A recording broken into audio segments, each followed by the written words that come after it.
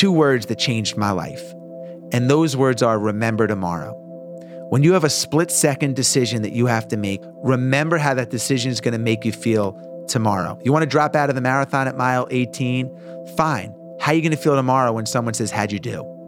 You want to take off your shirt and drink tequila at the holiday party and dance on the table and swing around and be the life of the party? That's amazing at the party until tomorrow. Those two words, if you really think about it, when you have a key decision or you're at a critical juncture in something big, how are you going to feel when you make this decision tomorrow? Those words have really impacted me. That's Jesse Itzler, and this, my friends, is the Rich Roll Podcast.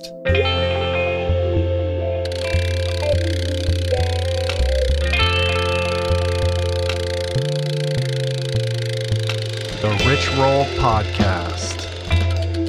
Hey everybody, what's going on? How are you? What is happening? Rich Roll here, your host of this podcast, the show where I go deep with some of the most intriguing, the most interesting, the most compelling thought leaders, change makers, intellects, and personalities to probe a panoply of themes: health, wellness, medicine, nutrition, longevity, entrepreneurship, philanthropy, entertainment, technology, psychology, environmentalism, athleticism, and in the case of today's guest, fitness, adventure, and essentially how to live your best life. My guest today is none other than Jesse Itzler. And let me tell you, this guy is a world-class character. Many of you may know Jesse as the author of the New York Times bestselling book, Living with a SEAL, which is this extraordinary chronicle of what happened when Jesse moved Navy SEAL David Goggins into his home. You guys know David from my podcast with him about 1.5 years ago. That was episode 266. And essentially makes Jesse agree to do everything David asks of him for a period of 30 days. And this is an experience that Jesse and I discussed at length in our first podcast together, episode 197 back in 2015. Check that out if you missed it. It's a good one. This is a guy who enjoys living life out of the box. In fact, he's a guy who's so out of the box that there really is no box. This is a guy who fast-talked his way right out of college into a recording contract, ultimately taking his music all the way to MTV, the Billboard 100, and even winning an Emmy. He then takes this crazy, wild, entrepreneurial left turn, creating and selling huge companies like Marquis Jet, the world's largest prepaid private jet card company, as well as Zyco Coconut Water, before basically wooing Spanx founder Sarah Blakely all the way to the altar, with whom to this day he has 4 kids.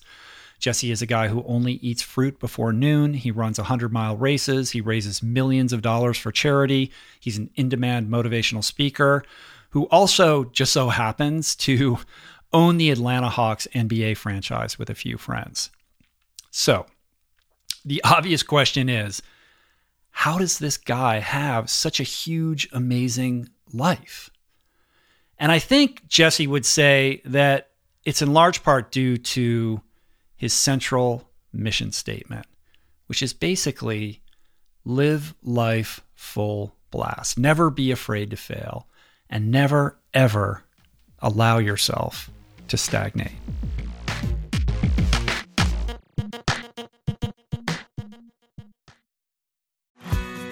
We're brought to you today by Recovery.com.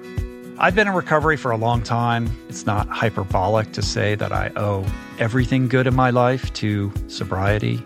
And it all began with treatment, an experience that I had that quite literally saved my life. And in the many years since, I've in turn helped many suffering addicts and their loved ones find treatment. And with that, I know all too well just how confusing and how overwhelming and how challenging it can be to find the right place and the right level of care, especially because, unfortunately, not all treatment resources adhere to ethical practices. It's a real problem, a problem I'm now happy and proud to share has been solved by the people at Recovery.com, who created an online support portal designed to guide, to support, and empower you to find the ideal level of care tailored to your personal needs. They've partnered with the best global behavioral health providers to cover the full spectrum of behavioral health disorders, including substance use disorders, depression, anxiety, eating disorders, gambling addictions, and more. Navigating their site is simple. Search by insurance coverage, location, treatment type, you name it. Plus, you can read reviews from former patients to help you decide. Whether you're a busy exec, a parent of a struggling teen, or battling addiction yourself, I feel you. I empathize with you. I really do. And they have treatment options for you. Life in recovery is wonderful, and recovery.com is your partner in starting that journey.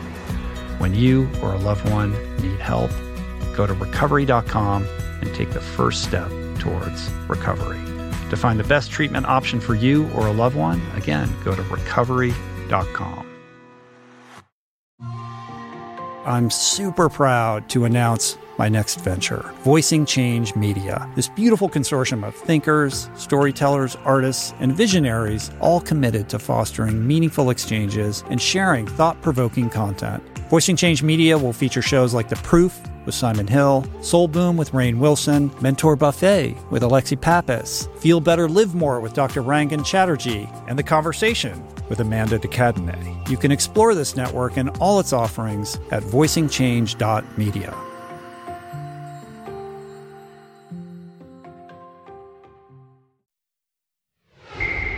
Jesse Itzler, living full blast, living boundless, embracing adventure. Well, consistent with this theme, this life mission, and motivated by his enthusiasm for sharing adventure, Jesse recently launched this really cool, crazy series of endurance challenge events inspired, I think it's inspired by the 7 Summits series. It's called Made of Challenges, which are these immersive, super engaged end-to-end weekend experiences that are kind of one part wellness retreat, complete with like glamping tents, and one part totally unique athletic challenge. He rents a mountain. We get into all the details today, so just stay tuned for the conversation to learn more about that. In addition, Jesse has a brand new book that releases this week. It's entitled Living with the Monks. It's essentially a sequel to Living with a Seal. On the spiritual front, it's like this unconventional spiritual adventure about him living with Russian Orthodox monks in a monastery in upstate New York. That's basically one part memoir and one part primer or roadmap for living a less stressful and vibrant life. So today we get into all of it. That's it. That's all I want to say. So let's just blast into it. This is me and the great Jesse Itzler. We can talk about whatever you want, man. I'm excited to have you back, dude. It's good to see you.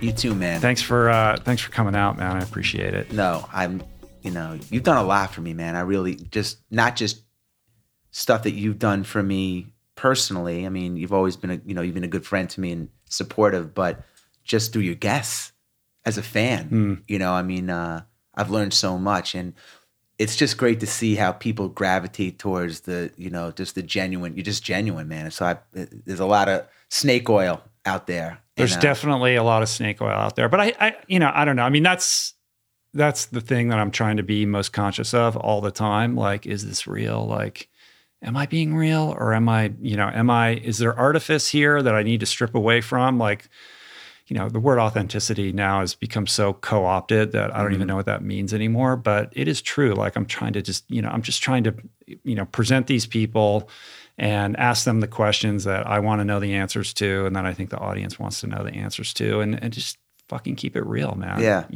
Yep. So it's good to have you. And there's been, I was thinking, like, when I first met you, I went to your house in Atlanta. We didn't know each other really, and I didn't know what to expect. We had a great conversation, but you've done a lot since then. I feel like at that moment in time, it was right at the beginning of when Living with the Seal was coming out. Yeah.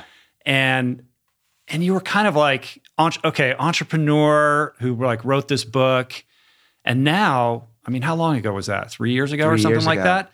Now you've got this other book coming out that I want to talk about, but you've kind of stepped into this world of like motivational guru guy, creating all these events. Like, you're really out like cultivating community around these ideas in a way that you weren't doing at that point in time, right? Like that's kind of an evolution for you. It has been a process, and like many things in my life, it wasn't planned.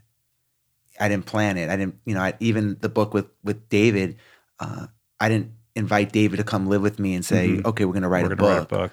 And I think it would have been a totally different outcome if that was the case. He lived with me, and it was an amazing journey. And I started sharing the story, and people were gravitating towards like, what makes a guy like that tick? And how do I get the secret sauce and drive and consistency and discipline of someone like that? And ultimately it led to, well, let me share that.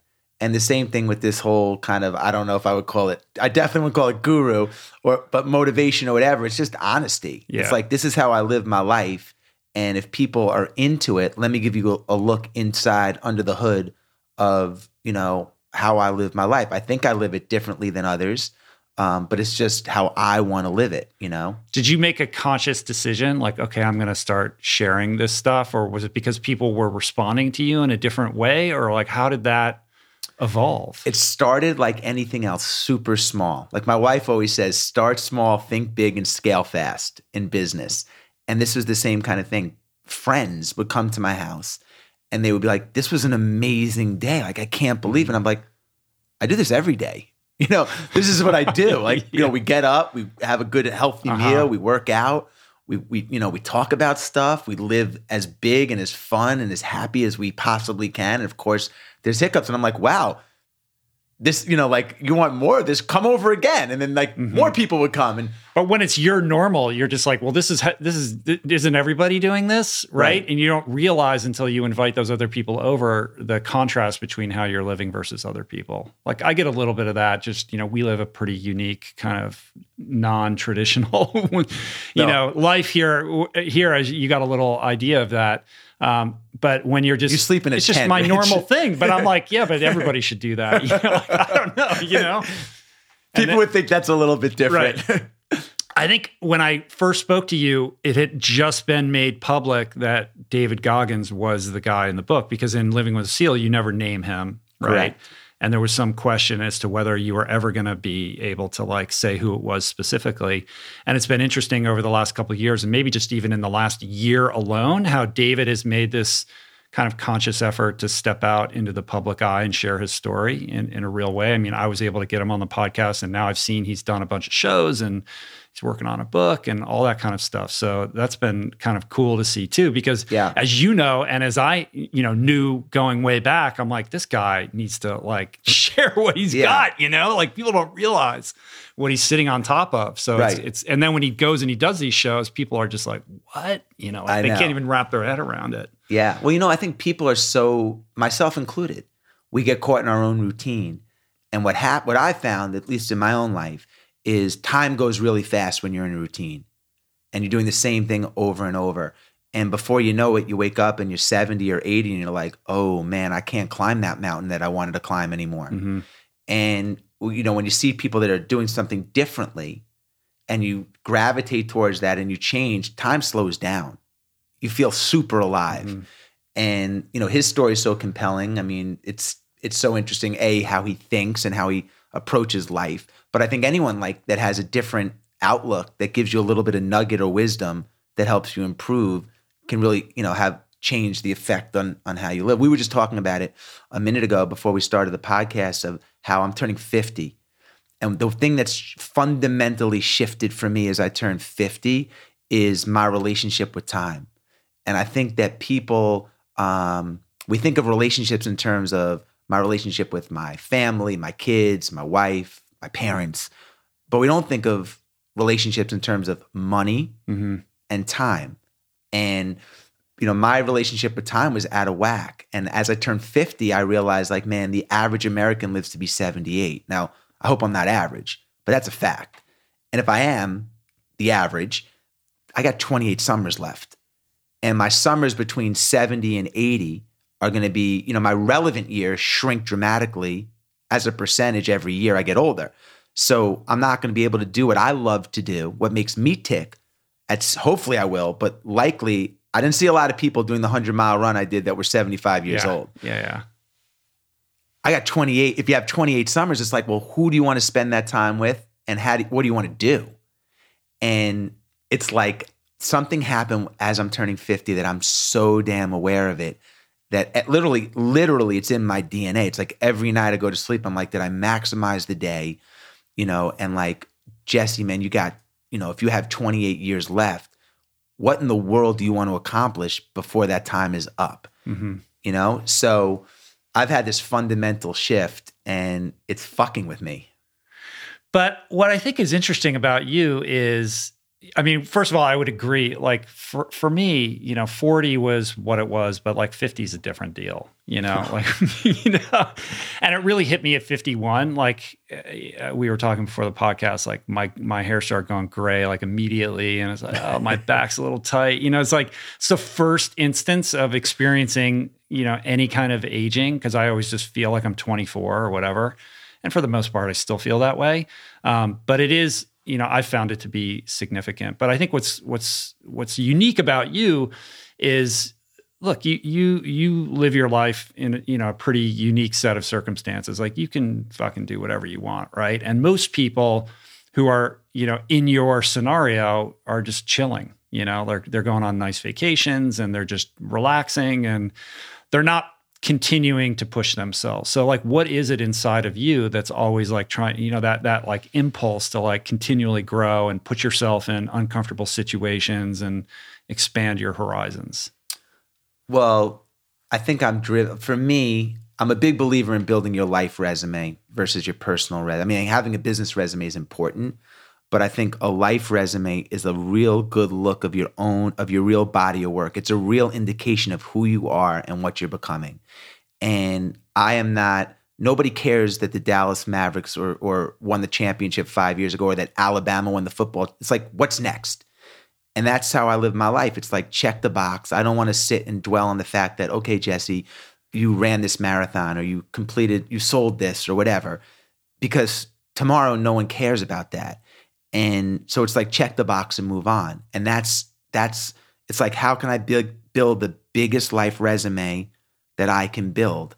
And those things and those challenges and pushing myself, again, for me, is the only way to really know what I'm made of. It's where all the growth is.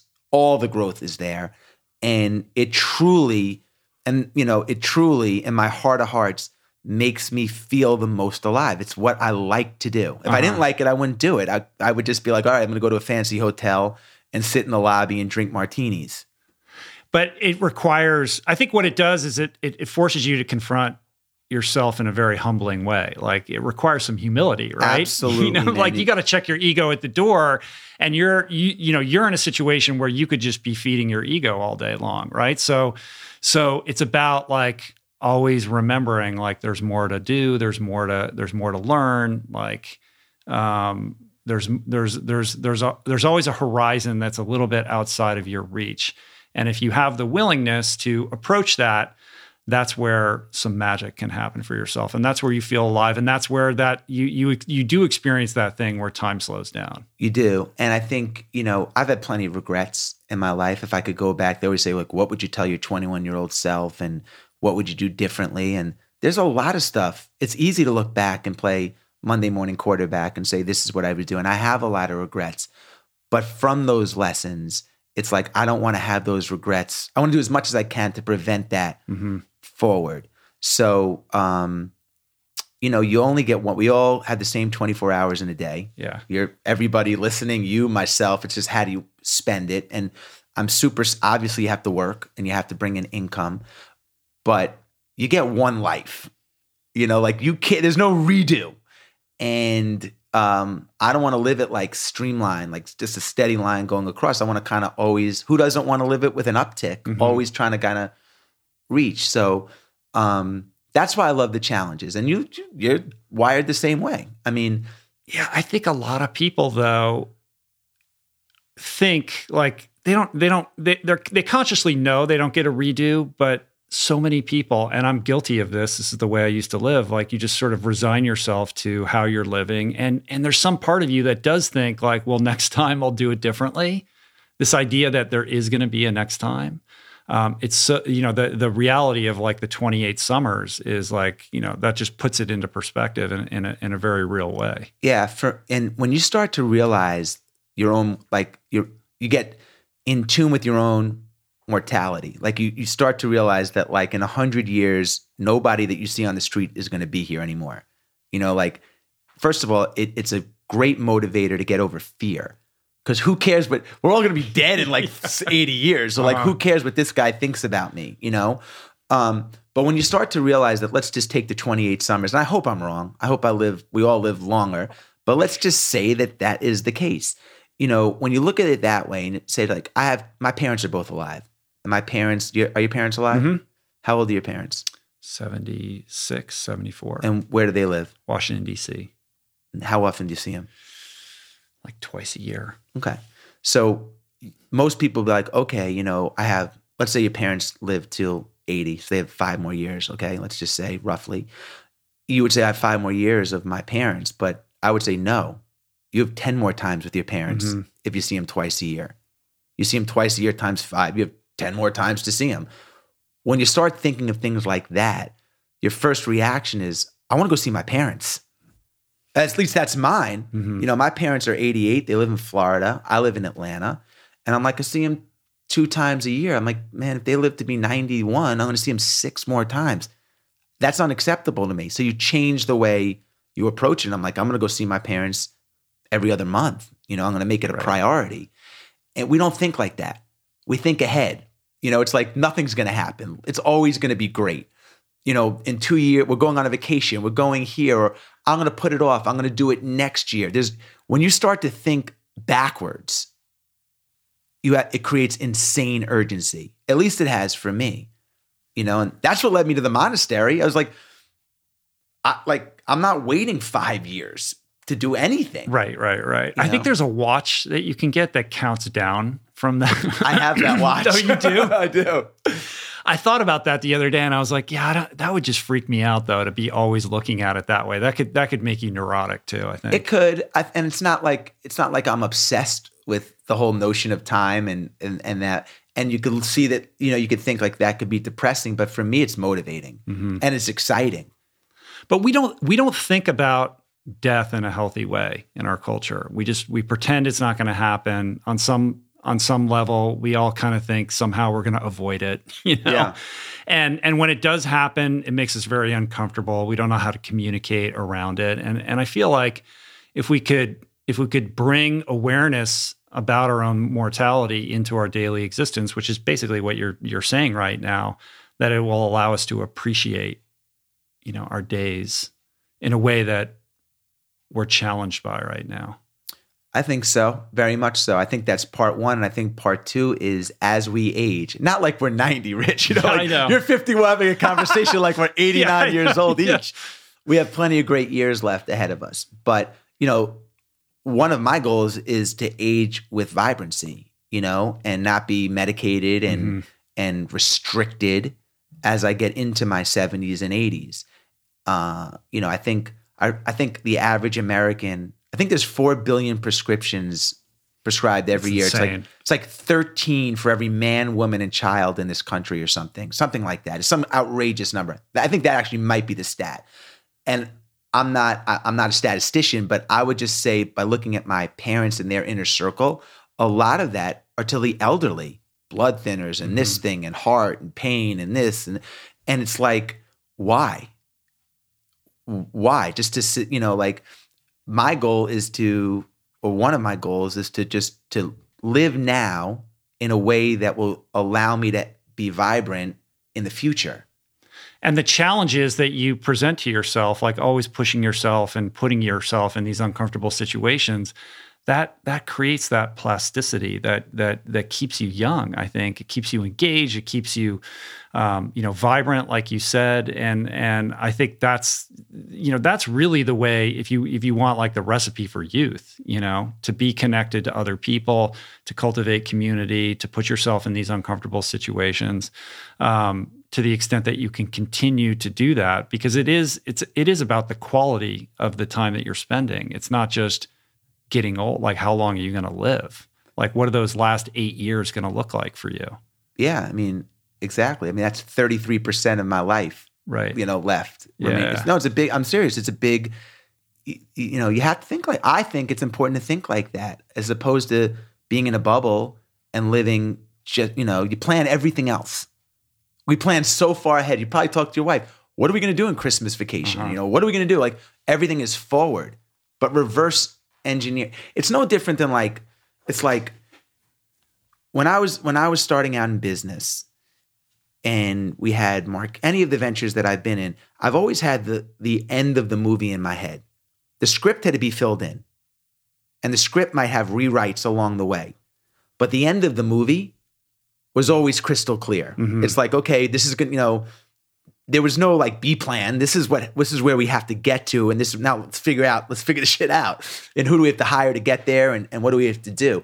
It's the same thing with kind of like life, right? I mean, you want to be 80, but what does 80 look like for Rich Roll? Yeah, I think I need to do a better job of that. I mean, you said to me before the podcast, what does your life look like in 5 years? And I was like, I'm not sure. And I was like, what do you mean? I know. Yeah. You're like, oh, I always have a crystal clear view of, how this is going to work out at the end, what the end game looks like. And I think I have a lot of improvement in that regard because I don't tend to think in those terms. For starters, tell yourself in 5 years, you're going to be 35 years old. Just reverse age in your head. That's good. Yeah, because I think part of it is, like you mentioned, part of the Fountain of Youth is doing these challenges and working out and being active. But how much of your life is because you forecasted 5-10 years ahead of time? Like, I feel like a lot, like you just said at the beginning, like, oh, this is all happening organically. Like now you're being this motivational guy. Like this wasn't a whiteboarded, agenda for you. This is like a natural organic outgrowth of the things that you're magnetized by, that you're interested in. Yeah, so I mean, I didn't plan any of this. I didn't plan the living with the SEAL book and where writing books has taken me, or speaking, or any of that stuff. But now that I'm here and I have a lane, I have a vision, and I'm always now I'm projecting out 3 to 5 years. Like I'm enjoying it. First of all, if it doesn't resonate, I'm out of here, and if I don't enjoy it, I'm out of here. Which goes to when I look at things like that, I look at it like in a very, very simple way. Risk, aggravation versus reward. If it's low aggravation, and we talked about this before the podcast. I was asking you about your system and everything. It's like low aggravation, high reward is the target for anything. People, work. If it's high aggravation, high reward, when you're young, that's okay. But as you get older, you don't want high aggravation in your life. We talked about this. I could see it in your face. You slept in a tent. You're a low aggravation guy. That's not an aggravating thing for me at all. But that's it's a rejuvenating thing. It's telltale. Oh, come on. So if it becomes high aggravation, then it would be something that I would exit. But it wasn't planned. But now that I have this lane, I am projecting out 3 to 5 years. What could it be, and how big could it be? And what is the vision? Well, I have this little an online course. This isn't pitchy. You asked. I have an online course, so that's something I think could scale, and that's something I'm putting a lot of energy into. I enjoy speaking. It's just staying in the lanes that I like and making them bigger. Right. So you're going around. You're doing tons of talks, right? Like you're traveling a lot, doing a lot of public speaking, and like you do. But you. It's not just like you show up and you give a speech. Like you're going on runs with people and you're taking them out into nature and having these experiences. And now you're creating these adventure endurance challenge / wellness retreat weekends. So let's talk about that. I mean, in the podcast that went up last night, I did a read for your, the new thing that you're doing, the Maiden Denali thing, which is super cool. Yeah, I've gained so much from doing challenging things. And I feel like the same courage, the same resilience and persistence to accomplish a really tough endurance event translates into business, parenting, all the areas of your life. It's almost like that's the workout for all these other buckets, because it translates. That grit, it doesn't disappear because the race is over. You can apply it to patience with your kids when they're having a tantrum, they asked Richard Branson what the biggest key to his success was, and he said exercise. And I don't think he meant like physically exercising. I think he meant the consistency, the discipline, going out on days when it was raining, when he didn't want to do it. You know, the things that it takes during training and this kind of stuff, because it translates into your blood, into your DNA. So I created this series of events. The first one was called 29029, which we rented the entire mountain of Stratton in Vermont, right, which is crazy, and brought in tents, which you would love because you'd be like the Four Seasons for you. Yeah. You'd sleep in these tents. You feel like you're like super nice. You might not even do the race. Yeah. Come sleep in these tents. And we bring in bands and food trucks. But the challenge was, get up to the top of the mountain at Stratton, take the gondola down, repeat until you climb the vertical equivalent of Everest, 29,000 plus feet. And so now we've created a summit series of all the 7 summits with similar kind of themes. The next one being in Utah, which is the equivalent of Denali. Right. So you're going to go up this mountain in Utah. I think you got to do it 9 times, right? Yeah, it's like 2.3 miles. For 20,322 feet. Yeah. Yeah, it's cool. Like I know that my friend Colin O'Brady did the one in Stratton, right? Yeah. He's an insane athlete. Did he win it? Or he's first of all, I met him on the mountain. I didn't know never met him before? No, and didn't know much about him. And I met him at around 11 o'clock at night. It's pitch dark. It's windy. It's cold. I'm on the top, almost at the top of the mountain. And I see a light, a headlight behind me, maybe like 100 yards, but coming like a mountain goat. Like approaching me like he's like a leopard, And I turn around, I'm like, is that a human? Like, who is that? And he came over and started talking and introduced himself and slowed down tremendously and told me his story, which is fascinating, amazing backstory. And then went on his merry way until the light disappeared. Right. I think by the time I got finally to the top of the summit, he had already circled down on the gondola, came back and caught me again, and just continued the conversation. He's super impressive. Yeah, well, you're doing this series. You're going to do an event for each one of the 7 summits, and this is the guy who has the world record for the fastest to do all in a year. Yes. So he's the perfect dude. And I was picking his brain like the whole time. I'm like, what's the best way for me? It's like part of these things are social. You meet amazing people. Like he and I became really close after the event. And I learned so much from him and others. Because what I love about this, we've almost created a new category, endurance hiking, is despite the fact that it's low impact, which for me, I want right now. I'm craving stuff that's not going to pound my limbs, and I've done all that. And it's totally doable. My wife, did 12 of the 17 summits. Wow.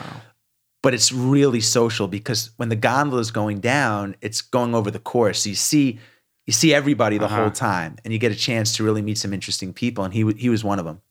And you also have like this. It's not just the event. Like you do this immersive weekend, and you bring bands and speakers in. Yeah. Like for the one in Utah, I mean, it sounds almost like a wellness retreat. Right? Yeah. So the day before, we married a wellness retreat with an endurance challenge, and I just feel like a lot of these events out there, races included, they're all kind of similar. Like here's a 10K, but okay, you go and you do the thing, and then you go home. You go home.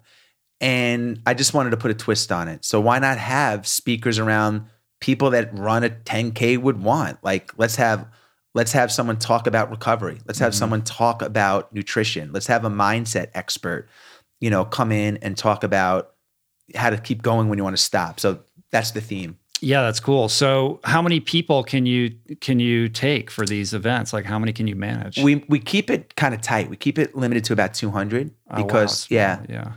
Small but not small, because that's kind of the sweet spot. If it becomes too big, it becomes not as special and not as intimate, in my opinion. If we scale it down the road, but right now that's seems to be working well. Yeah, I like the community aspect of it. Like you go and you do all the training and you show up, and then sometimes whether it's an Ironman or a marathon, like you're with all these people, but there's such an amazing opportunity to connect more deeply with everybody that I think gets missed. there's no bond like suffering through a race on any level. Ultras do, because you're there for so long, and they tend to be smaller, that you get to really know those people a little bit better. Yeah, but I think in ultras, at least the couple that I ran, it's so individualized. Like people aren't like chatting it up and like you're in your own world. And this is way more social. From the event that we did in Vermont, 9 of the participants that didn't know each other have come together and are now all running Leadville this summer, training together, having monthly dinners together. So a lot, and that's my intent. My intent is to kind of bring people together. Did this grow out of, you used to, maybe you still do, this thing where you do this hill run thing, like out in the Hamptons or something like that? Like, was that the original like kernel of inspiration for these? Yes. I'm just so bored with traditional races. It's like, I'm just so bored with obstacle runs and not knocking them. I'm just bored of marathons. That's why I did the Otillo last year. It was just so different. It's just different. So I have an event at my house called Hell on the Hill. Mm-hmm. It's for charity. And you run up and down this super steep incline hill, which is my backyard, 100 times. It takes about 3 hours. And it's brutal. It's so brutal. But that was the genesis of this. And it's kind of like, okay, well, what are the themes? What if we went to a real mountain? Yeah, like the hill's not big enough. We've outgrown the hill. Let's go rent a mountain.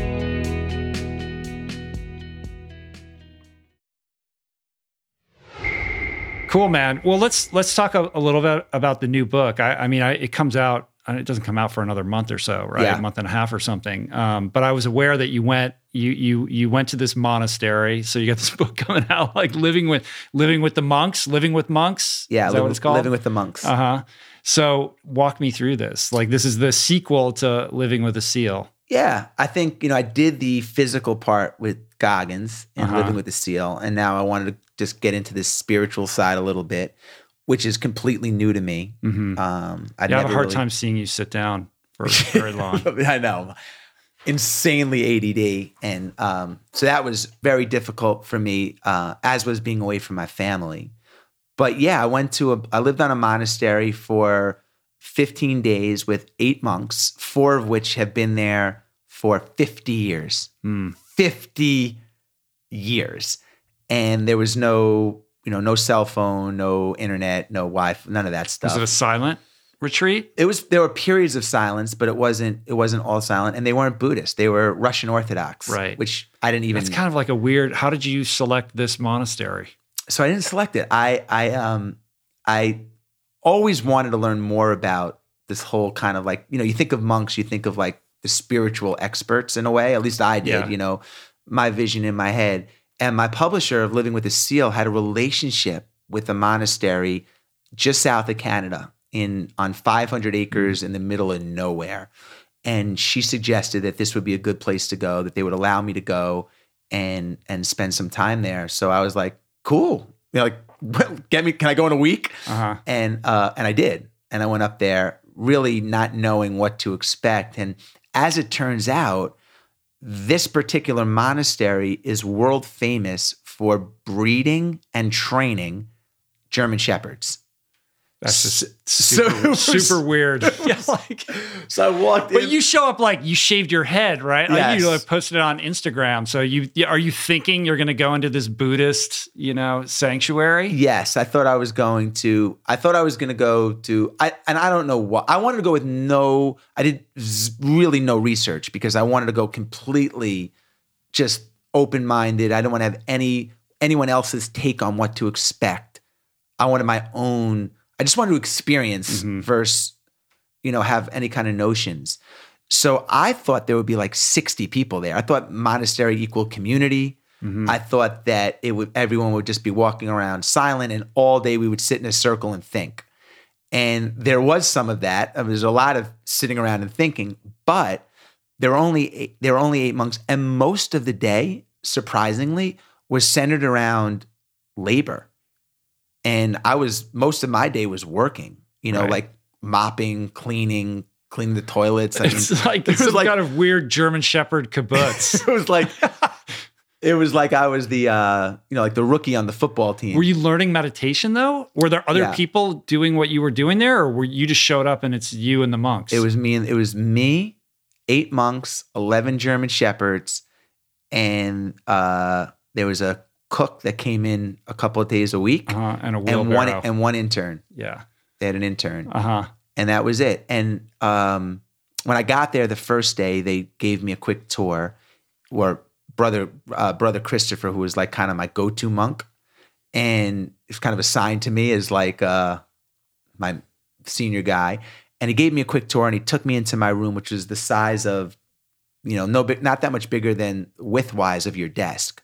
And there was a light and a small little table. And he went in my room, and he said, tomorrow at 7:15 a.m., we will start with meditation, prayer, and reflection. When you hear the bells ring, head over to the sanctuary. I said, okay, it's 6:00 p.m. right now. What do I do for the next 13 hours? There's nothing to do. And he looked at me like dead in my eye, and he's like, you think. And I was like, okay. So he left the room. No books. Nothing. Zero. Do you have to give him your phone, or do you leave that at home? Or it was like the Russians, silenced any kind of phone. My phone it didn't matter that I had a phone. It was like grayed out. So I sat in my room, and I'm like, all right, I'm going to try to meditate. I'd taken a transcendental meditation kind of crash course. They gave me a mantra. Told me to set my timer for 20 minutes. So I did. I got out my timer, and I set it for 20 minutes, and I closed my eyes, and I started to, try to focus on my word. And immediately, I'm getting bombarded with like, what are my kids doing? The Hawks aren't doing great. All these thoughts are going through my head. And I'm like, whoa, the thing hasn't beeped. I've been doing this for a while. So I thought maybe, let me make sure I set my timer. I'm like, no, I must be just underestimating the time, So I went back into my mantra and started thinking. And again, very hard for me to block stuff out. But after a lot of time passed, I'm like, nothing, I haven't beeped. So I'm like, I have to set my timer, and I'll just start over. So I took out my timer, and I opened my eyes, and it said 3 minutes and 27 seconds. So I immediately calculated how many minutes I have left. 15 days times 24 hours times 60, or 57 minutes. And I was like, oh shit. Like, I'm not in Kansas. Like, this is real. I'm stuck in this room with no contact to my family. I don't know what my kids are doing. I don't know if my wife is mad at me for being here, or God forbid something happens. All these fears and thoughts, and the clock slowed down. It literally like stopped. And then it was 8:00, and I'm like, it's only 8:00 day one. And it just really flipped me out and took me to I wouldn't say a dark place, but like somewhere I'd never been before. Because I walk around everywhere. We both have our phones right here. Yeah. I'm never without my phone, or, I can watch something unfold in China real time on my phone if I want to. And now I'm looking at trees. I'm in isolation, and I have 15 days ahead of me. So it was interesting. How long did it take you to kind of acclimate to that rhythm?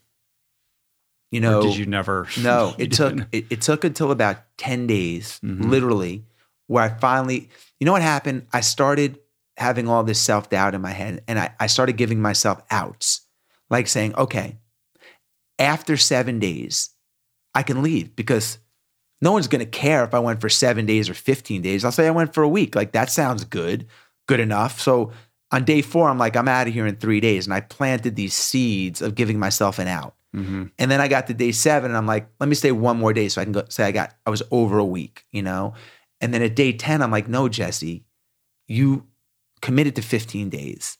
You're here for 15 days. Start experiencing and enjoying this and embracing it for what it is, instead of like fighting it. And once I did that, and I really settled in, that's when all the lessons started to kind of open up for me. And that's when I started to really kind of, because we always give ourselves some kind of, oh, maybe it's going to rain tomorrow. I don't have to run. Yeah. Well, it's kind of like an ultra. Like it's so overwhelming in its breadth and length that the only way to wrap your head around it is to break it up into the like, okay, it's 6, I have to get to 8 o'clock, or I'll just make it a week and I'll deal with whatever I have to deal with after that. You know, Right. It's the only way for your brain to like process what's happening. And similar to an ultra, like, you know, you can read, before I ran my 100-miler, I did so much research around, you know, at the time, not that many people had ran 100 miles, maybe like 400 Americans, I think, is all that I could identify back then. And I read every blog and everything I could about goal setting and all this stuff. But at mile 93, when I had 6 toenails in my shoe floating around, all the stuff that I had read and all the preparation, it goes out the window and it's just you.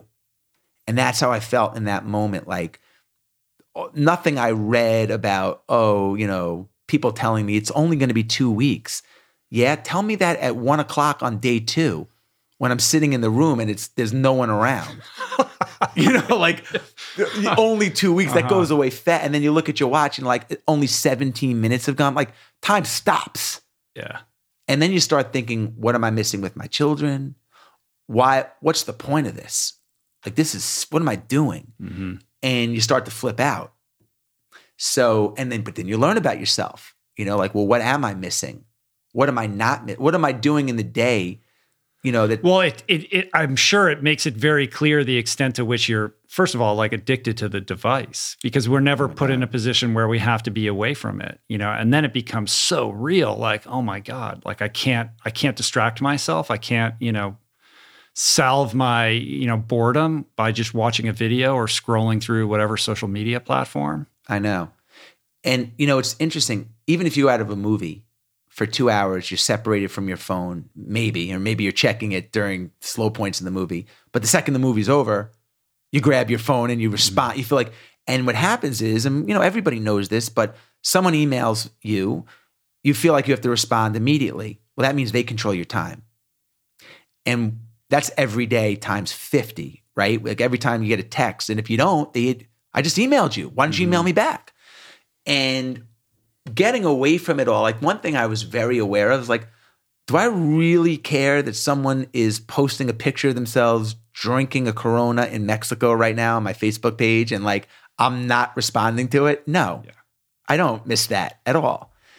And it became very clear what is important, but also things that aren't important that I spend a lot of time on during the day. Such as? Such as TV, sporting events. I went during the March Madness, so I probably would have watched 200 hours of basketball, you know, or something like that. And I didn't miss it at all. I didn't think about it. I wasn't really even curious about it because I was so separated from it. And I became super present in all the tasks that I did. And I realized that during the day, I'm rushing to complete a task to get to the next task so I can do as many tasks as I can do in a day, because that equals cross it off my to-do list, and that equals accomplishment. Where the monks, everything was monotasking. It's like if the chore today was to clean the church or whatever, which I did a lot, there was no time. It's like when you're done and it's perfect, leave the church and go to the next task. You know what I mean? So it was like, be fully present, like fully show present. up with everything that you have for that task. Yeah. So when the monks go to the monastery, they pledge all their possessions to the monastery. So they have 0 possessions. And, you know, obviously they live a very simple life, but a very full, like, you know, very full life and a very strong sense of community. I realized how important, like, you know, community is. One thing that I want to work on at home, you know, is just 100 years ago was all about community. And now that our worlds are way smaller, I found, at least in my life. So, it was just really interesting to see how happy people could be with so little and how much energy, mental energy and clarity was freed up by not having to worry about so many things that are irrelevant. Right. Is that the biggest takeaway? what was interesting for me, there were so many small little takeaways. There were so many small little takeaways for me, but for me, and it goes back to what we were talking about earlier about experiences, they give you a layer. They give you an edge. As you do different experiences and try different things, you get a different layer added to Rich Roll. He goes up like another ring on the tree. Another ring on the tree, and it's something you can always tap into. And the takeaway wasn't like, oh, here's the specific takeaway. Everyone knows to be present. Everybody knows if you slow down and meditate, there's benefits. Everybody knows that they shouldn't be on their phone as much as we not all do it. We all know all that stuff. And yeah, that was all reinforced, and simplicity was reinforced, and I love my wife and my kids obviously was reinforced. But when I left the monastery and the driver picked me up and he said, how was it? How do you feel? My answer was proud. It was another layer for me of something that I said I was going to do that was super hard. And I was proud of myself for not giving up at day 7 and sticking to it. Mm-hmm. Now, there are times when my kids have, they're going crazy, they're out of control or something, they're having a meltdown. And I've definitely found myself to be more patient and more present. And that was a good lesson, but it's a layer in me that I can tap into when I need it. Right. So when you come back, how do you reacclimate? And do you end up so you have that extra layer, but I would imagine it's like, okay, well, the phone's back in the picture. Like, have you reframed your relationship to the phone, for example? Or do you slowly just sort of revert back to like what you were doing before with a little bit more awareness, but kind of essentially being the same dude? Well, I realized that I wanted a lot of things that they had, but I didn't want to give up a lot of things that I had. And I did gradually. It was hard to re-enter. I went from a very quiet, no music, no kids, no TV, everyone's talking like this, slowly, to a very like rambunctious, like crazy household with 4 kids under 8 that have, it was hard. It took me a while and I lost a ton of weight. So it took me like a while to just get back into the flow. And now I would say that I still am checking my phone before I get up. But there's other areas. For example, when I went around day 9 or 10, at the monastery, all the decisions are taken away from you. So they say that the average American makes between 30 to 60,000 decisions a day. That's exhausting. We only have a limited amount of energy. At the monastery, all the decisions are taken away from you. You eat when they tell you to eat. You eat what they give you. You wear one outfit. I showered one time. I was there. No one cared.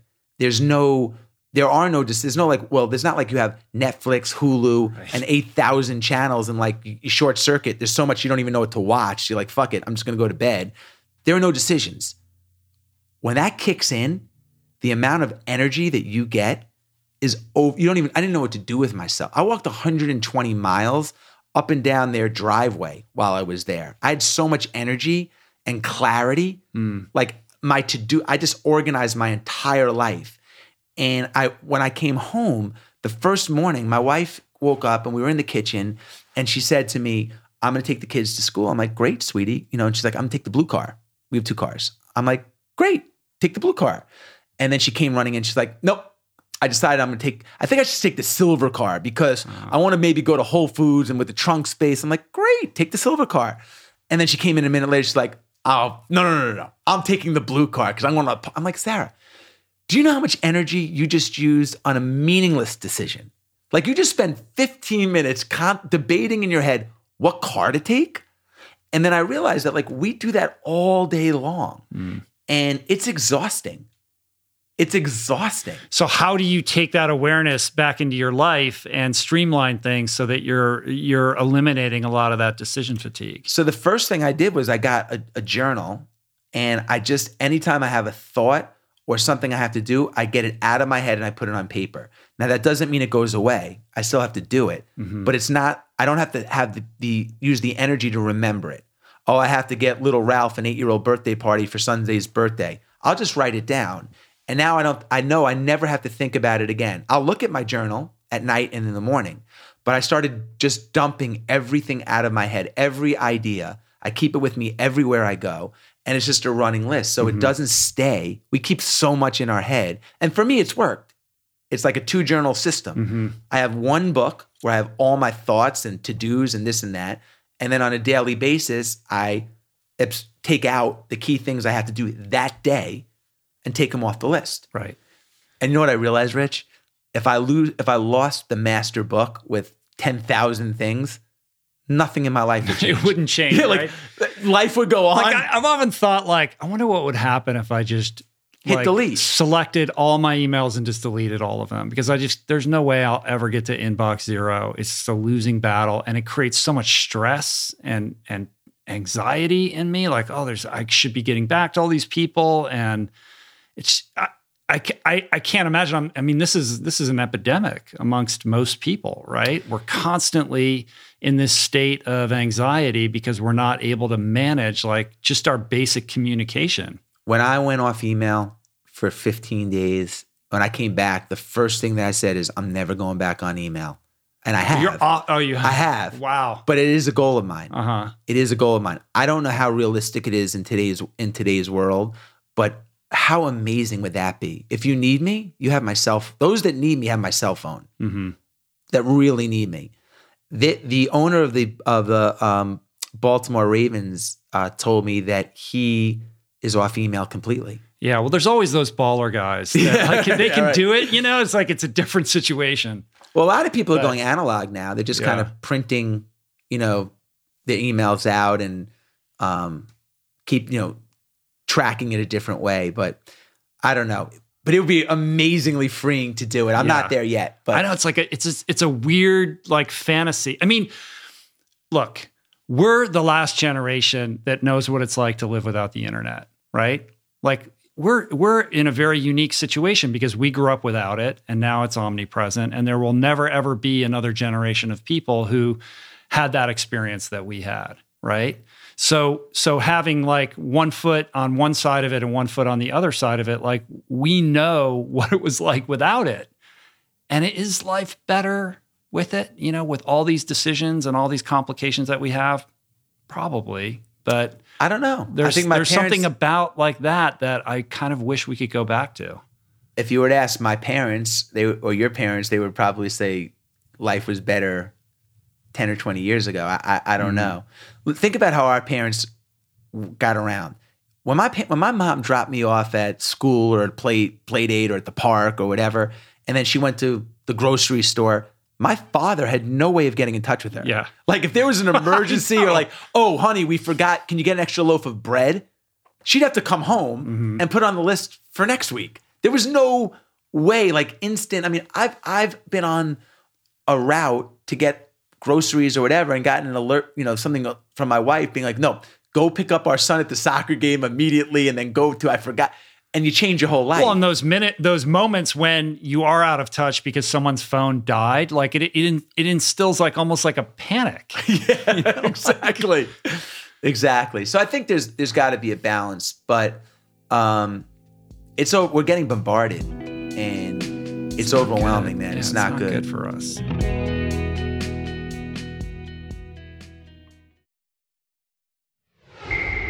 So when you were writing this book, did you do it in the same vernacular and style as the Seal book, like sort of blog entry, like experiential? I mean, that would be something. Were you doing that when you were at the monastery, going, back to the room every night and contemporaneously like writing what was going on? So I struggled with the book. I struggled with it during the process, and you've gone through it as you've written books, multiple. Because first of all, I felt a tremendous amount of pressure after the Seal book because with the Seal, I had no expectation. I didn't even really promote the Seal book initially because I was scared. Like, what if people don't like it? I wanted to get it over. I didn't know how the game was played.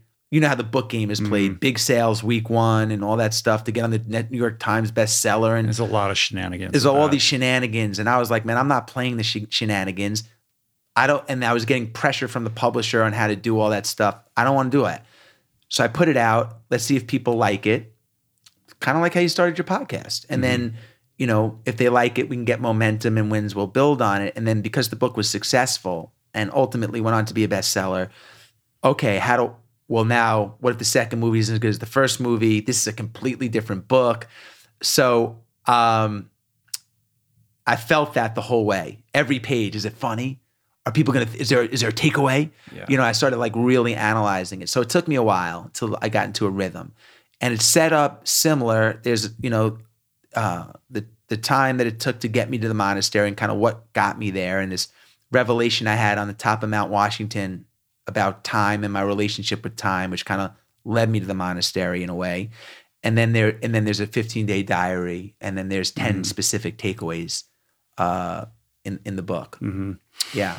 So it's similar. Yeah. I like it, but I can imagine, that pressure, because that book was super successful, Living with the Seal. So now you got to top it, right? Or do I? Yeah. But I mean, you want to, but you just, projects like this, you have to have thick skin. You have to have thick skin, and you're so vulnerable. Mm-hmm. Because people put reviews out on Amazon. You can give someone in 6th grade that's like, Rich was an asshole. Yeah, I know. Well, and also it's such a, it's your experience. So the review, if there's a negative review, they're kind of reviewing you as a person, It's not like you wrote a novel. But it's like anything in life. You're here for no one's going to be around in 100 years. Is that going to be enough to stop you? The fear that you might get a bad review, is the fear that your product might get critiqued, or someone that might not like Zico coconut water or have a bad flight, so we're not going to start Marquis Jet. You have to go. It's like the bigger the risk you take, the bigger the reward. Right. I know what your third book should be. You want to live together? No, not with me. No, it's so obvious, dude. What's that? Living with Sarah. I know. You know what I mean? Like, she's such a unique person, right? And you always describe her as like, one part Lucille Ball, one part Einstein. But that in and of itself, how your marriage works and how you guys parent your kids, I think would be super interesting. Yeah. I would love that. She's so interesting to live with. Because one thing that Sarah does really, really well that I do terribly is she's really good at accepting and criticism. Mm-hmm. And when I get criticized, I'm immediately defensive. Probably like most of our listeners are, fuck you. What are you talking about telling me? You don't know what you're talking about. You get defensive. She takes it in and processes it and is comfortable with that. And there's so many buckets of her life where she does things completely differently than most people that are like amazing life lessons. I get to live with that. Like, give me an example. Well, that's a good example. The way she parents, she really praises the effort. She makes a big, I see it every day, emphasizing the effort and not the result. So, instead of saying, oh, you dominated the basketball game, which none of my kids do, she says, like, you practiced so hard and it really showed today, all that hard work, keep it up. Criticism is another one. How she just, how important product is to her. Like, I'm a rusher. I'm like, let's put it out there and we can always fix it. And she is a no. She spent 2 years working and perfecting her product, Spanx, the first product that came out before she released it. She is working on a product now at Spanx. It's like kind of her secret product. And they were in Italy and they've had all these teams of people working on it. And they all came, they, Sarah, the product, everyone, we've tested it. We've worn the product. We're so excited about it. And Sarah said, can I put it on? And everyone's in the room and the guys flew in from Italy that have been working on it. And she put on the product and she's like, send it back. Wow. It's 97%, but it's not there. And she just, I think most people would probably be okay with that, but I don't think, Elon Musk would. I don't think, it's at that Steve Jobs level of like perfectionism. Yeah. In a positive way. It's like, in looking at it through the lens of the customer and looking at it through the lens of the competitor. Like, maybe everybody else is comfortable at 95%, but the gold is in the last 5%. Right. And this company is where it's at because of that. Without question. Right. I think I was at the Museum of Modern Art and I saw Spanx there and I took a picture and texted you. I was like, that's so bizarre. Yeah. But that speaks to what you're saying, right? Like that happens because you have somebody at the helm who's providing that attention to detail. Yeah. But at the same time, just based on like, following you on Instagram, like she also seems like she's bananas. She's bananas, man.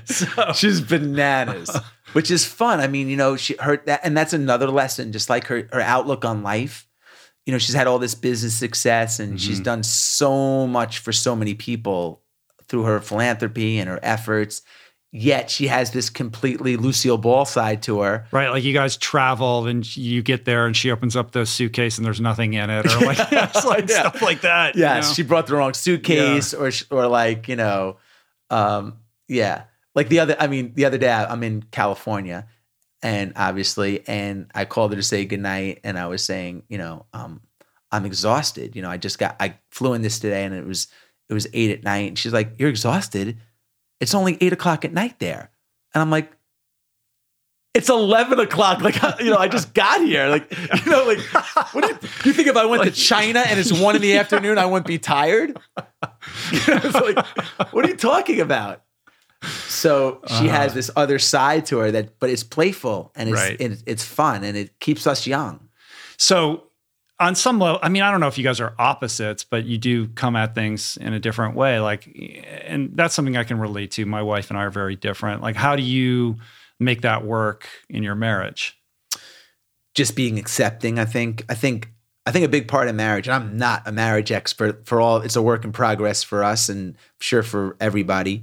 But if our movies and our heads aren't aligned, if her expectation is very different than my expectation, it's going to lead to disappointment. So one of the things the monks did, which was interesting, is every Friday night they have something called sharing. And all 8 of them sit around and they talk about during the week anything that anyone has done that pissed them off. And they talk about the expectations going forward. So they're all on the same page and they all get everything out. Just getting all your shit out on the table. Right. And it's something that we just started doing. Like we've been married for 10 years and we've never, ever, ever sat down and been like, okay, let's talk about what our family goals are, what our individual goals are, like what's bothering you about me, what's bothering me about you. And now we have this like once a month minimum sharing session where we go and it's so helpful, man. And I realize like, do you get defensive though? I do. I do, but she can hear it. She can hear it, but it's part of it. And she absorbs it. It's like, I'm like yelling at her and she's like, "That's a good point, sweetie. Let me process that and I'll take, thank you for sharing it."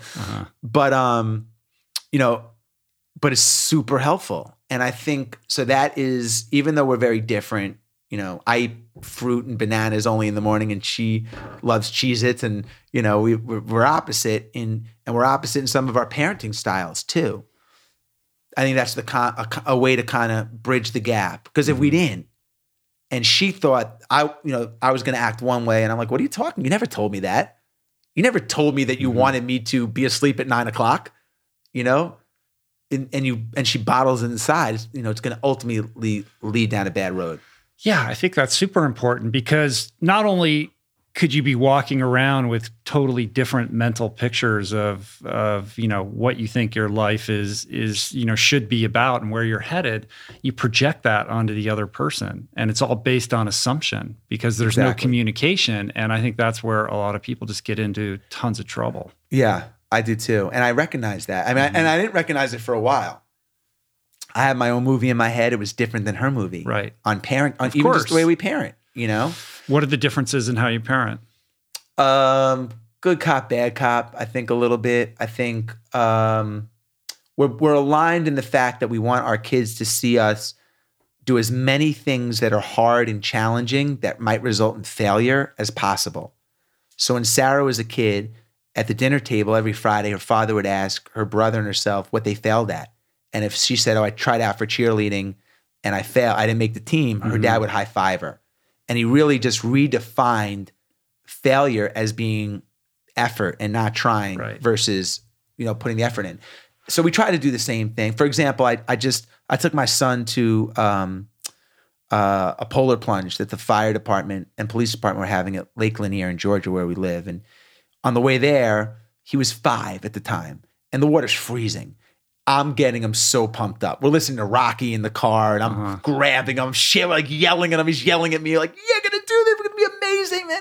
And we get there, and they blow the whistle, and everybody runs into the water except my son, who's standing on the beach alone. I'm not doing that. He's like, "I'm not doing that." He's like shivering. He's the only smart one. Right. And now he's crying, and everyone's looking at me, and I'm like, "Oh, my God, this is a disaster." So I went out of the water, and I was like, "No, this is amazing. You got to see, I loved it. And you got to cheer me on and thank you for supporting me and da-da-da-da." But he's a shy kid, and it affected him because he had to live with that disappointment. He felt like he disappointed me and that failure for a year. We go back next year, same thing, listening to Rocky, firing him up. They blow the whistle. He's the first one in. They blow the whistle to come out. He won't come out. I'm like, "It's over, buddy. We did it. Get on out." And the lesson was, if you stick with it and try again, and now you conquer it, even after you failed, that's a huge, powerful lesson. Right, removing the stigma. The stigma, sticking with it, Or just using a different word altogether than failure. I mean, failure is just a terrible word. Yeah. Yeah. So those kind of things, I think, we were aligned in. And then, Sarah's, I think I'm probably the bad cop, and she's probably the good cop. You strike me more as like kind of like the coach. Right? You're like raising your kids like you're the coach and they're the team. Yeah. But I mean, adventure is like this is like infuses everything that you do, right? So how does that like spill down into how you raise your kids? I mean, I just took my son, who's 8, to Mount Washington in New Hampshire, and we slept outside in the snow in a minus 40-degree sleeping bag overnight. And it was phenomenal. And we trained for a month. I got him a pack. We went through it. We talked about the safety. We broke the ice and got water out of the stream and boiled it. And he got to experience that. And, I said to him when we were up there, "Look around, Lays." His name is Laser. I said, "Look around. There's no one out here and there's no kids out here. This is like a special moment. And, you worked hard to get here. And I want you to, we have to appreciate this." And he's like, "Dad, this is amazing." And we had the alone time together, which we have a ton of alone time, but I wanted him to experience the elements. I wanted him to experience something that was hard. I want him to feel victory. And he's not super athletic. So this is a way that he can have his own victories and go and talk about it at school. And I want him to do whatever he wants to do, but I want to expose him to as many different things as he can. Yeah. How old is he? He's 8. 8. Wow. Yeah, it was amazing. That's pretty intense for an 8-year-old. Listen, Rich, I got lectured before I went. How bad an idea this is. Well, if that went south, you'd be like, at 1 in the morning, he said to me, it was pitch dark. I can't even see 1 inch in front of me. And I'm saying it's pitch dark. Yeah. And he says, "Dad," I have a flashlight, but you can't even see the flashlight, He says, "Dad, I'm cold," which is the last thing you want to hear it's minus 5 degrees. And I reach over to see where he is and feel his head and, just kind of get his temperature and just see what's what. And as I reach over, his sleeping bag is completely covered in snow because it was snowing. Right. And I said to him, "Get in your bag and don't come out." And because there's no way to get down. We're 2.5 miles up and there's no light, no trail. This is impossible. And there's no humans around. So he woke up at 9 the next morning and everything was cool and he slept great. But it was a moment of I didn't sleep 1 minute. Yeah, you're like, man, this could have been a bad idea. This is so bad. I'm like, I'm going to have to put him in my bag and I'll just bundle up. But it ended up being fine and he loved it and we're going back. Wow. Did you do like a Mount Washington expedition the year when you were doing 2017 of everything? I just remember on Instagram, you guys it was dark and you were with your buddies or something like that, going in the middle of the winter to go climb up Mount Washington. It was a bad idea. Yeah. It didn't work out, right? No, it didn't. We none of us were experienced. We didn't have a guide. You were fired up though. I was so fired up. And we got about a quarter of a mile to the summit, but it was so hairy out. I mean, it was 50-mile-an-hour winds and it was minus 30. And it was getting dark. It was we wouldn't have enough time to get down so we aborted about a quarter of a mile from the summit. When we got home, I told my wife, like, I was so disappointed because I invited all my friends and kind of guaranteed we would get up there and we didn't. And I'm like, we failed. And she was like, sweetie, you know, go back next winter, get a tour guide that can help you navigate the mountain and train for it and break your boots in. And I'm like, next winter, I'm going back on Saturday. Because, and I did. And we went back 5 days later. And then all the same guys? Same guys, and we summited it. And the reason was, like, I said to her, like, there is no guarantee. It's exactly what we're talking about in the beginning of the podcast. There's no guarantee what next winter looks like. What if I break my leg next winter? What if next winter the world changes and we can't? I'm like, next winter, I'm going Saturday. Urgency. And I'm glad I did. And check it off. And you guys made it. We made it. It was phenomenal. Have you ever done any cold, wet, like winter camping? No. It's a whole different animal. And it's thrilling. It's like, it's amazing. It's amazing. I hadn't either. Do you have a desire to do, you know, these crazy alpine expeditions like Everest and the like? Not Everest. Colin O'Brady asked me to do Denali this year, but the dates didn't, this summer, but the dates didn't work. Right. But yeah, not Everest just because of the time commitment and the risk. I'm not a thrill seeker like that. But I did love Washington. I want to do, you know, every year as I plan out my year or my 5 years, that's something on my list every year. What else is on the 5-year list? I don't have a 5-year list as far as other than that. And I have a fuck it list instead of a bucket list. And on my fuck it list are probably 10 things. You know, just things I've always wanted. I want to ride my bike cross country. I found a loophole in the NCAA regulations, actually, and I have eligibility to row crew.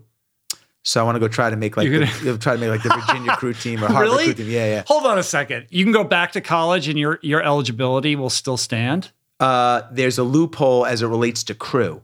Just crew. Yes. Uh-huh. Maybe some other sports too. So this is the other book. I don't know if I'm going to do a book, but I am going to do it. So you're going to enroll in college.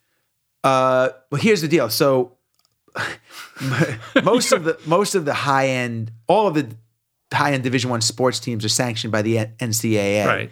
And all the elite teams are Division I teams, et cetera, et cetera. As it relates to crew, of the top 20 teams, some of them are club teams, which are not sanctioned by the NCAA, which means if you take 3 or 4 credits at the school and you can make the team, regardless of how old you are or whatever, because it's not sanctioned by the league, it's a club team. If you're part of the school, you can do it. So I can go make the Virginia crew team, which is like, I think a top 20 team, and row in the NCAA tournament or whatever. Yeah. By taking 3 credits there. So that's awesome. Like if I want to go row at University of Georgia, as long as I'm good enough to make the team, I could do it tomorrow. Right. At 50.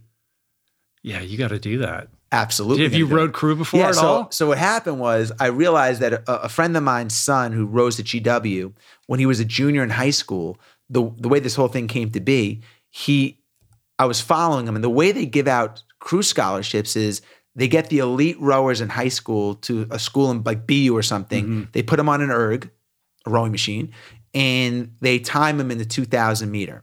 That because it eliminates, you know, currents and wind and body weight and all that stuff.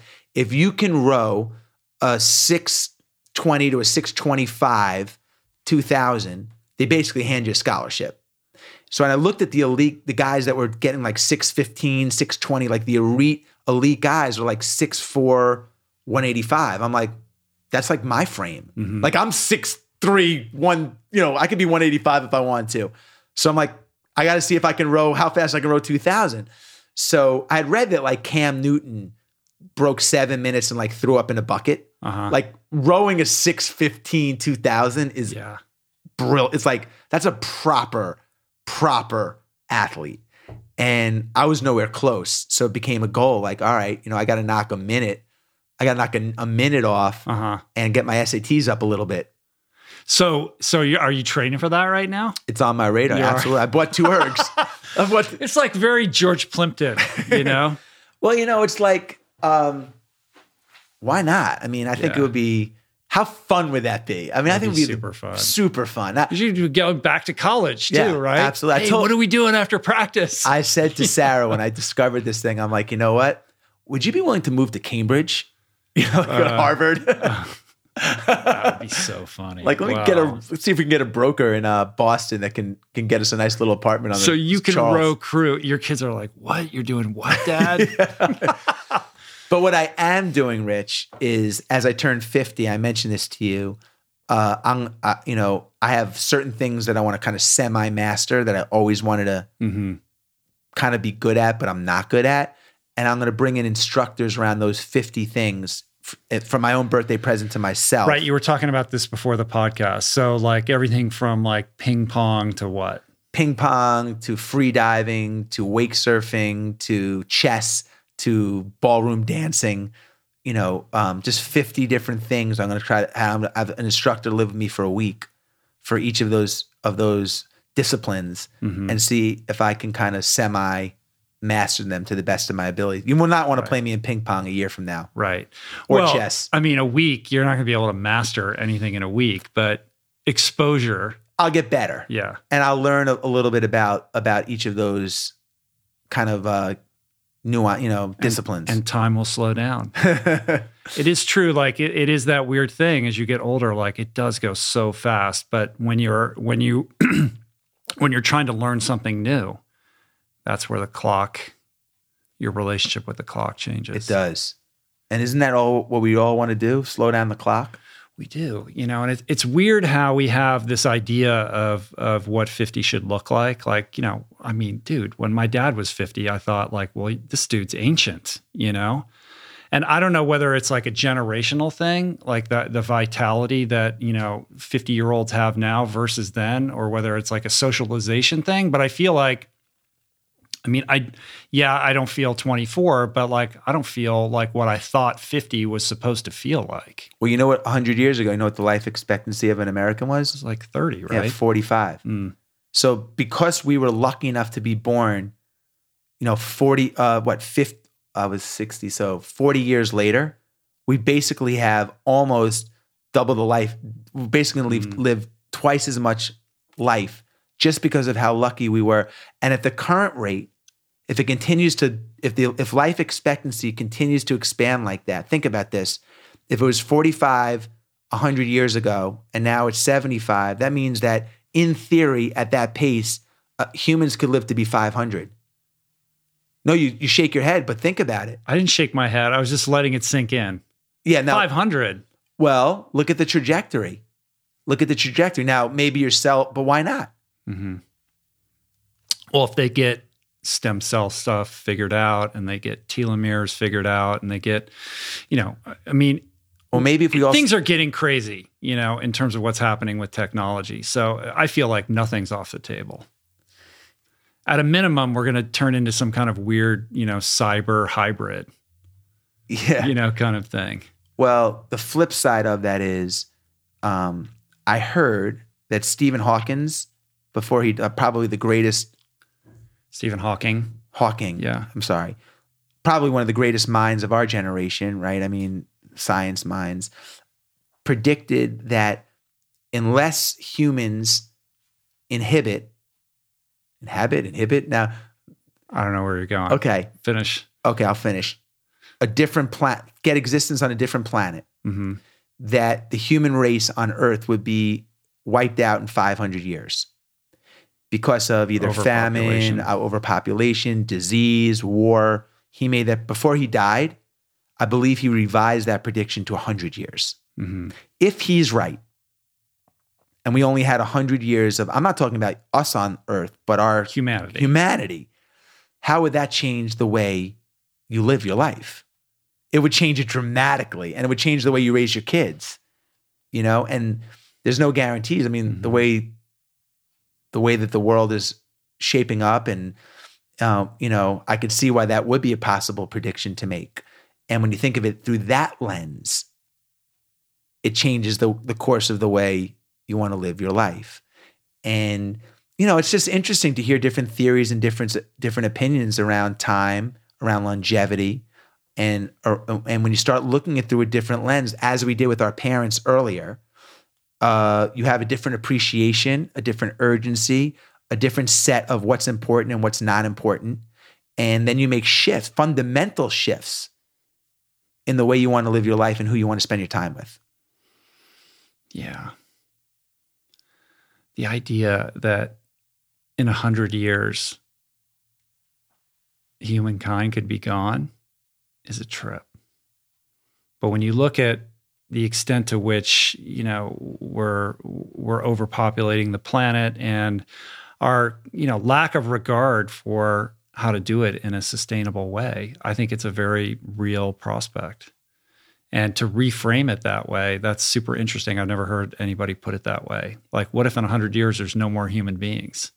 How does that change how you look at what you're going to do today? If you knew that was factual, you'd probably travel more. You'd want to see more of the beauty of the world. You'd probably, wouldn't be on your phone as much. You wouldn't be sitting there liking and texting and retweeting and doing all that stuff. And we have a vision of what we think it's going to be. But what if it's not? And what if it was going to what if that did happen? It's fascinating to think about, man. And that's the shit that happens when I've turned 50. Yeah. I'm like, my head hits the pillow and it's just like, oh my God, man, if I do have 30 years left, me personally, it's like, it changes a lot of things for me. And it's a lot different than my thought pattern when I was 20. What was your thought pattern at 20? No consequences for my actions, trying to make money.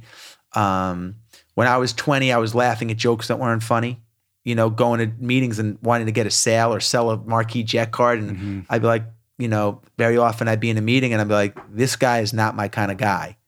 This is not my kind of guy. And then he would tell a joke and I'd be like, because I wanted to make putting the mask on. Yeah. And it didn't feel good. Right. It didn't feel good in those situations. What does happiness look like for you now? I mean, I know you gave a TED Talk about this. I did. It's a lifestyle. It's not a decision. It's not a happiness for me looks like a lifestyle and doing the things that it really is. It's I think a lot of people look at happiness as a decision, like, oh, I want to be happy now. And I look at it more of how I choose to live my life, doing things that make me happy with the people that make me happy. There's so much power behind like the momentum of our daily habits, and as somebody who's like you're always putting yourself in these new situations, like that's very different from how most people live. Like, they get up, they go to their job, whether you're living for the weekend or whatever, you kind of have your routine. And as you age, it's easier and easier to settle into that and more difficult to like think creatively out of the box about what the possibilities, may be. So, how do you're going around, you're giving all these talks and talking to all these people, like, what are you telling them? Like, how are you getting people to, to try to like jackhammer them out of like their worldview? Well, I think one thing is I encourage people to put something big on their calendar every year, circle it, commit to it, tell the world. So you have, it's easy to tell the world now with social media. So you have accountability. And I feel like if you follow through with that big event or challenge or whatever it is, I believe that the benefits are so great, they last a lifetime potentially, and it becomes somewhat addicting. So that's one thing I really encourage people to do. One very simple thing that I suggest doing is when I was on top of Mount Washington with one of my friends, when I took my son, he took his daughter. There were 4 of us. I said to him, he's a police officer. And one of the happiest guys I've ever met. I assume is not super wealthy. He's works for the local police department, but mega happy. And I said to him, I said, Kevin, how many of these trips do you take? We're sitting in our sleeping bag at midnight. It's pitch dark. And he said, you know what? I take 1 trip a year with my high school friends. And I'm like, I got to do that because I only see my high school friends once every 5 years. That means I'm only seeing them like 6 more times. That's unacceptable. I can do that. And then he said, I take 1 or 2 trips every other month. I take a trip for myself. I just ran the LA Marathon. I did whatever. And then I take a family trip. So every other month, he takes a weekend and he circles it and he does something with his family or friends or his whatever. I call it the Kevin rule. I'm like, if I can't take one weekend out of every 8 weekends of my life to do something with people that I love or that I want to do, then I'm living out of balance completely. And that's an easy thing to do. And most of those things don't cost money. Mount Washington, it's free to park. Mm-hmm. There's no cost to go climb the mountain. Maybe to get gear, but most of those things don't cost, and they don't have to be physical. It could be like, I want to be in a book club or whatever. Just right. And that's a very easy thing to do, but so few of us do it. Honestly, because and why do you think that is? Like, what's holding people back? It's easy and comfortable to be in your pattern and your routine. It's very hard to break habit, food habits, daily habits, anything. And, and people are very set in their ways. That's A. And then B, they're told what to do. It's like we have a universal playbook. Work your ass off and take 2 vacations a year, and like, that's not living for me. And it has nothing to do with where I am in my life now. When I was 20, I'm doing the same shit, Rich, I was doing when I was 21. I run every morning for an hour. I eat fruit till noon. Yeah. I have the same friends. The same shit gets me off. It's like, it's just grander. But there's a playbook, and the playbook is broken. If you look at the playbook, with divorce rate at 40, 50%, 40% of American males are obese. I think something like 66, higher than that. 66% of American adults are unhappy. There's a Harris survey that just came out about that. I want to say it's like, I don't have the exact stat, but I think it's like 65%, it's even more percent of all Americans over 35 don't have over $1,000 in savings. Mm-hmm. I mean, the playbook's broken. It's broken. And then you go to this monastery where these guys are living this super simple life and they're happy. And you hear this from anybody who travels from, you're in a small village in Peru or something like that, where people have nothing, or Costa Rica, and there's community and these people are engaged and they're living longer and they don't have these diseases and they're not obese and they're not staring at their phones. And we're so judgmental. We have all these opinions about how people are supposed to live, and we're such a prosperous nation. It's bizarre and disorienting that we've got so many things so wrong. And if you love to work 80-hour work weeks and that's what you love to do, that's fine. I'm not knocking it.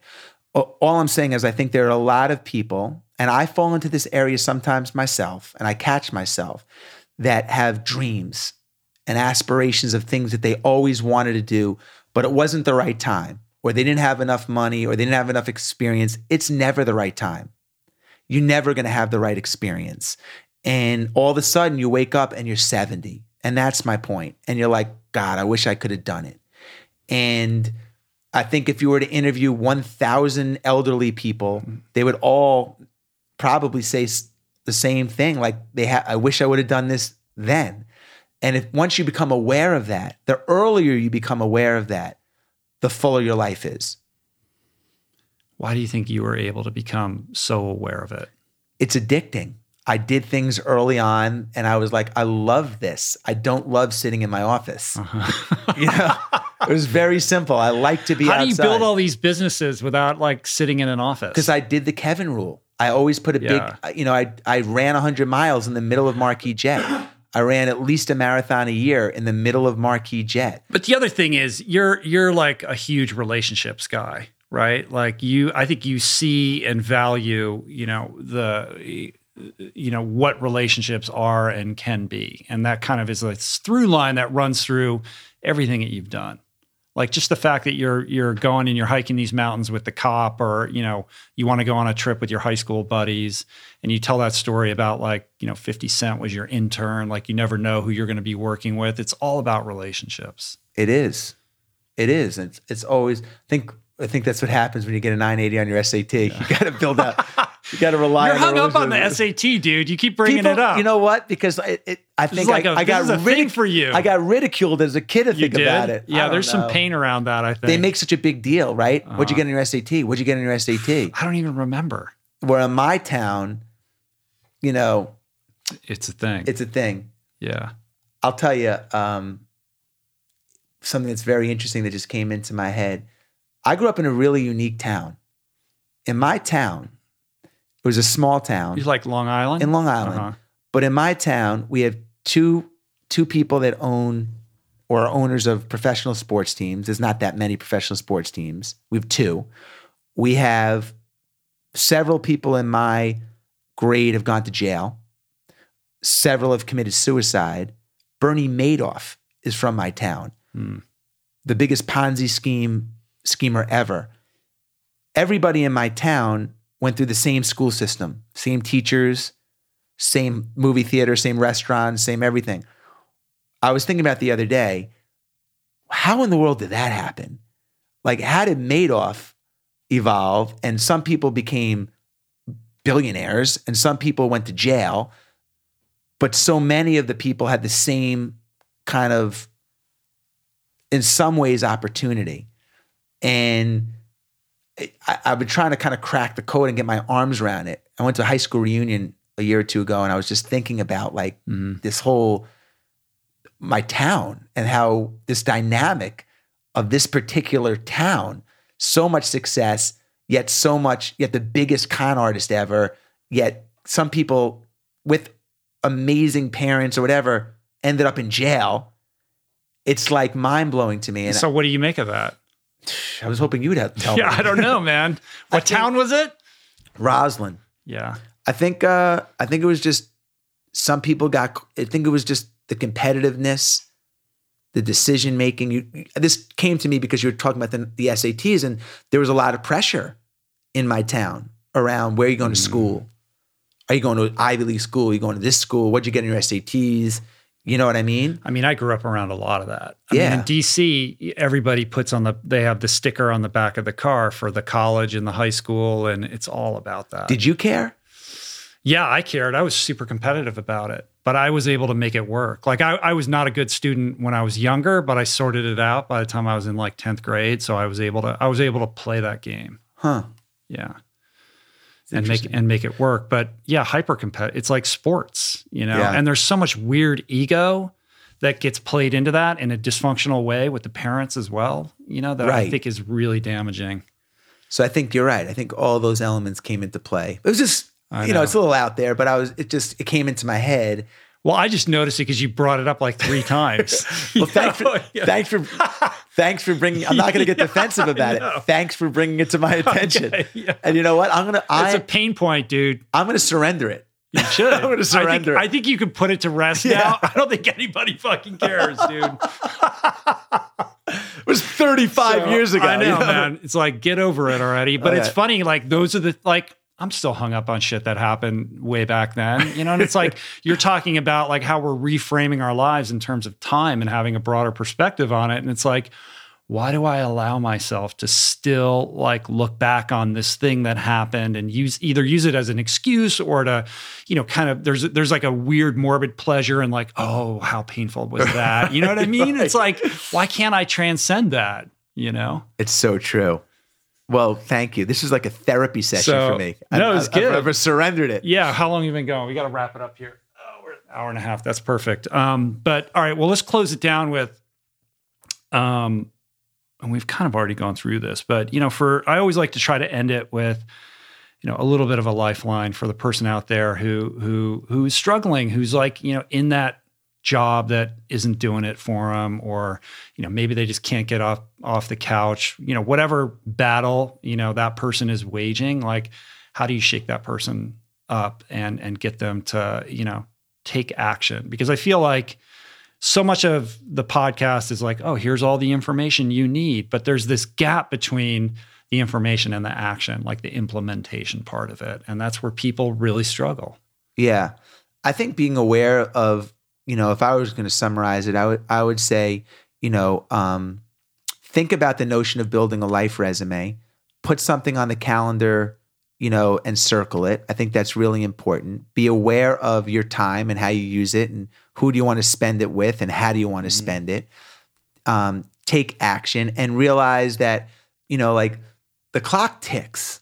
If you're in a bad situation at work, and I've been there, I've been there, many times, or in a bad investment or bad partners. If you let it go, all of a sudden it's like the longer you let it go without taking action, it's like an addict. Every second that the addict decides he or she is not going to go to rehab, the odds of go down so much, right? I mean, is that that's a true stat? Yeah, for sure. And it's no different than in life decisions like this. One of the things, maybe I'll wrap it up with this. One of the things that a takeaway that I write about in my book, one of the 10, are 2 words that changed my life. And those words are remember tomorrow. When you have a split-second decision that you have to make or whatever, remember how that decision is going to make you feel tomorrow. You want to drop out of the marathon at mile 18? Fine. How are you going to feel tomorrow when someone says, how'd you do? You want to take off your shirt and drink tequila at the holiday party and dance on the table and swing around and be the life of the party? That's amazing at the party until tomorrow. And, those 2 words, if you really think about it, when you have a key decision or you're at a critical juncture in something big, how are you going to feel when you make this decision tomorrow? And it comes to peer pressure with, decisions, with drugs, with whatever. And those words have really impacted me. I'm going to blow off the workout today. Rich, we went late. It's an hour and a half. You haven't worked out yet. You know what? It's already the afternoon. Fuck it. How are you going to feel tomorrow about that? You're going to be pissed, right? So that's a powerful thing. And any technique or tool or thing that you can give yourself to give you an edge and help you be better is amazing. And for me, those techniques come through trial and error, trying a bunch of different things. And it's not some expert telling me what to do. Yeah, maybe I'll try it, but I have to convince myself that it works, and that's been something, those words have been 2 words that really have worked for me. Powerful, dude. I like it. Does that make sense? Yeah, it makes sense. I think it makes sense for me. Well, I think what you have to do is it's like you said, you got to find the strategy that works for you. There's a million ways to do it. You can canvas, 1,000 successful people, and they're all going to tell you, a different approach to how they do what they do. And so when you like read a book or listen to a podcast and it's like, here's the morning routines of the most successful people. Well, that's great, but they're different, right? What works for you, what resonates with you, that does come through trial and error. And you've got to find your own groove. Like you keep talking about like, oh, this lane that I'm in. It's like, you got to find your lane. Without question. And the only way you find that lane is by trying on a million hats. If someone with a lot of charisma tells you this is what he or she does, they might be able to pull it off because they have a lot of charisma. But if you're introverted, it's going to be very difficult to follow that advice. So, well, not only that, like if you're like, well, Richard Branson does this in the morning, the idea that if you mimic what Richard Branson does in the morning, that you're going to become Richard Branson right. is ridiculous. And I feel like there's a lot of disingenuous kind of snake oil out there that's around selling these kinds of ideas rather than on getting people to do the inside work, to really figure out what makes them tick, to cultivate, that sense of self that will ultimately be the most powerful guiding force, to set you on the trajectory that you're meant to be on. Now that's powerful. And you're right. It's what makes you tick. Right. And that only comes through, like people want to short circuit the inside job. They don't want to go to the monastery for 15 days. They don't want to have to sit at the edge of the bed with nothing to do because that's not sexy. That's hard and that's uncomfortable. But if somebody does want to sidestep that, you're ultimately short-circuiting your ultimate potential and success because it is that inner regard that ultimately will unlock what it is that's unique about you that's going to be your like ultimate success equation. I totally agree with you. I think we did it, dude. How you love feel? It. You feel great, man. Feel I feel great. Yeah. Good. We're ready to go to the tent. All right, man. Let's do it. Awesome. So thanks so much, man. I appreciate it. Man. That was super cool to talk to you. If you're digging on Jesse, you can connect with him online at 100 Mile Man. At the 100 Mile. With the 100 Mile Man. Yeah. On both Twitter and Instagram. It's the same. Twitter and it's Instagram. Cool. Living with the Monks. Living with the Monks. Living with the Monks coming out. Thank you so end much. of May. Check that out. And of course, madeofdenali.com. You can go to Made of Denali. If you're interested in the channel, just go to jesseitzler.com/boundless. Also, we'll take you there. Yeah, cool. But thank you so much for that, Rich. And awesome. Just appreciate you having me, man. Thank you. I really enjoyed it. Yeah, cool. Thanks, dude. We'll do it again sometime. Thank you, man. Peace. Bananas. We did it. Done deal. Wrap that one up like a birthday present. Do you feel good? Are you inspired? I don't know. That guy always just puts me right where I want to live. I hope you guys enjoyed it. Please pick up Jesse's new book, Living with the Monks, and give him a shout out on Twitter at the 100 Mile Man or on Instagram at Jesse Itzler. Let him know what you thought of today's conversation. And as always, please take a moment to check out the show notes for links and resources related to today's conversation to expand your experience of this exchange beyond the earbuds. You can find all that on the episode page at richroll.com. Another reminder, the Plant Power Way Italia, our new cookbook, is out in the world, in the wild. If you haven't done so already, pick up a copy or gift it to a friend. I guarantee you, this book is next level. We're so proud of it. The recipes are insanely delicious. 125 Italian plant-based recipes inspired by that region's rich culinary tradition. Also, my new revised, updated version of Finding Ultra, also out in the wild, available in audiobook, on Kindle, and in paperback. If you want even more amazing plant-based recipes that perhaps are not Italian, check out our meal planner, meals.richroll.com. We have thousands of recipes, all completely customized based on your personal preferences. When you sign up, you got to fill out this major questionnaire that asks you a million different questions about what you like, what you don't like, how many are you cooking for, what's your budget, how often do you go to the grocery store, what are you allergic to, what's your favorite food. All this stuff gets baked into the recipes that are sort of custom delivered to you. We even have grocery delivery, unlimited grocery lists, grocery delivery in most U.S. cities, international delivery coming soon. All of this is available to you for just $1.90 a week when you sign up for a year. Really proud of this program. Everyone who signs up just absolutely loves it. For more, go to meals.richroll.com or click on Meal Planner on the top menu at richroll.com. If you would like to support my work, the easiest and best way is to share it with a friend. Tell your friend, grab their phone, subscribe them to the podcast. And if you haven't done so already, please subscribe yourself on Apple Podcasts or wherever you listen to this fine content. And what else? Oh, you can support the show also on Patreon at richroll.com/donate. I want to thank everybody who helped put on the show today. Jason Camiello, as always, he's been doing this for years. For audio engineering, production, show notes, interstitial music, and whatever random fears pop into my head that force me to call him in the middle of the night. Blake Curtis for video. Margot Lubin for editing and graphics, and theme music, as always, by Anna Lemma. That's it. Thanks for the love, you guys. Get out there, have an adventure, embrace life, live large, be inspired by Jesse, put it to work, and I'll see you guys back here soon. Peace, plants.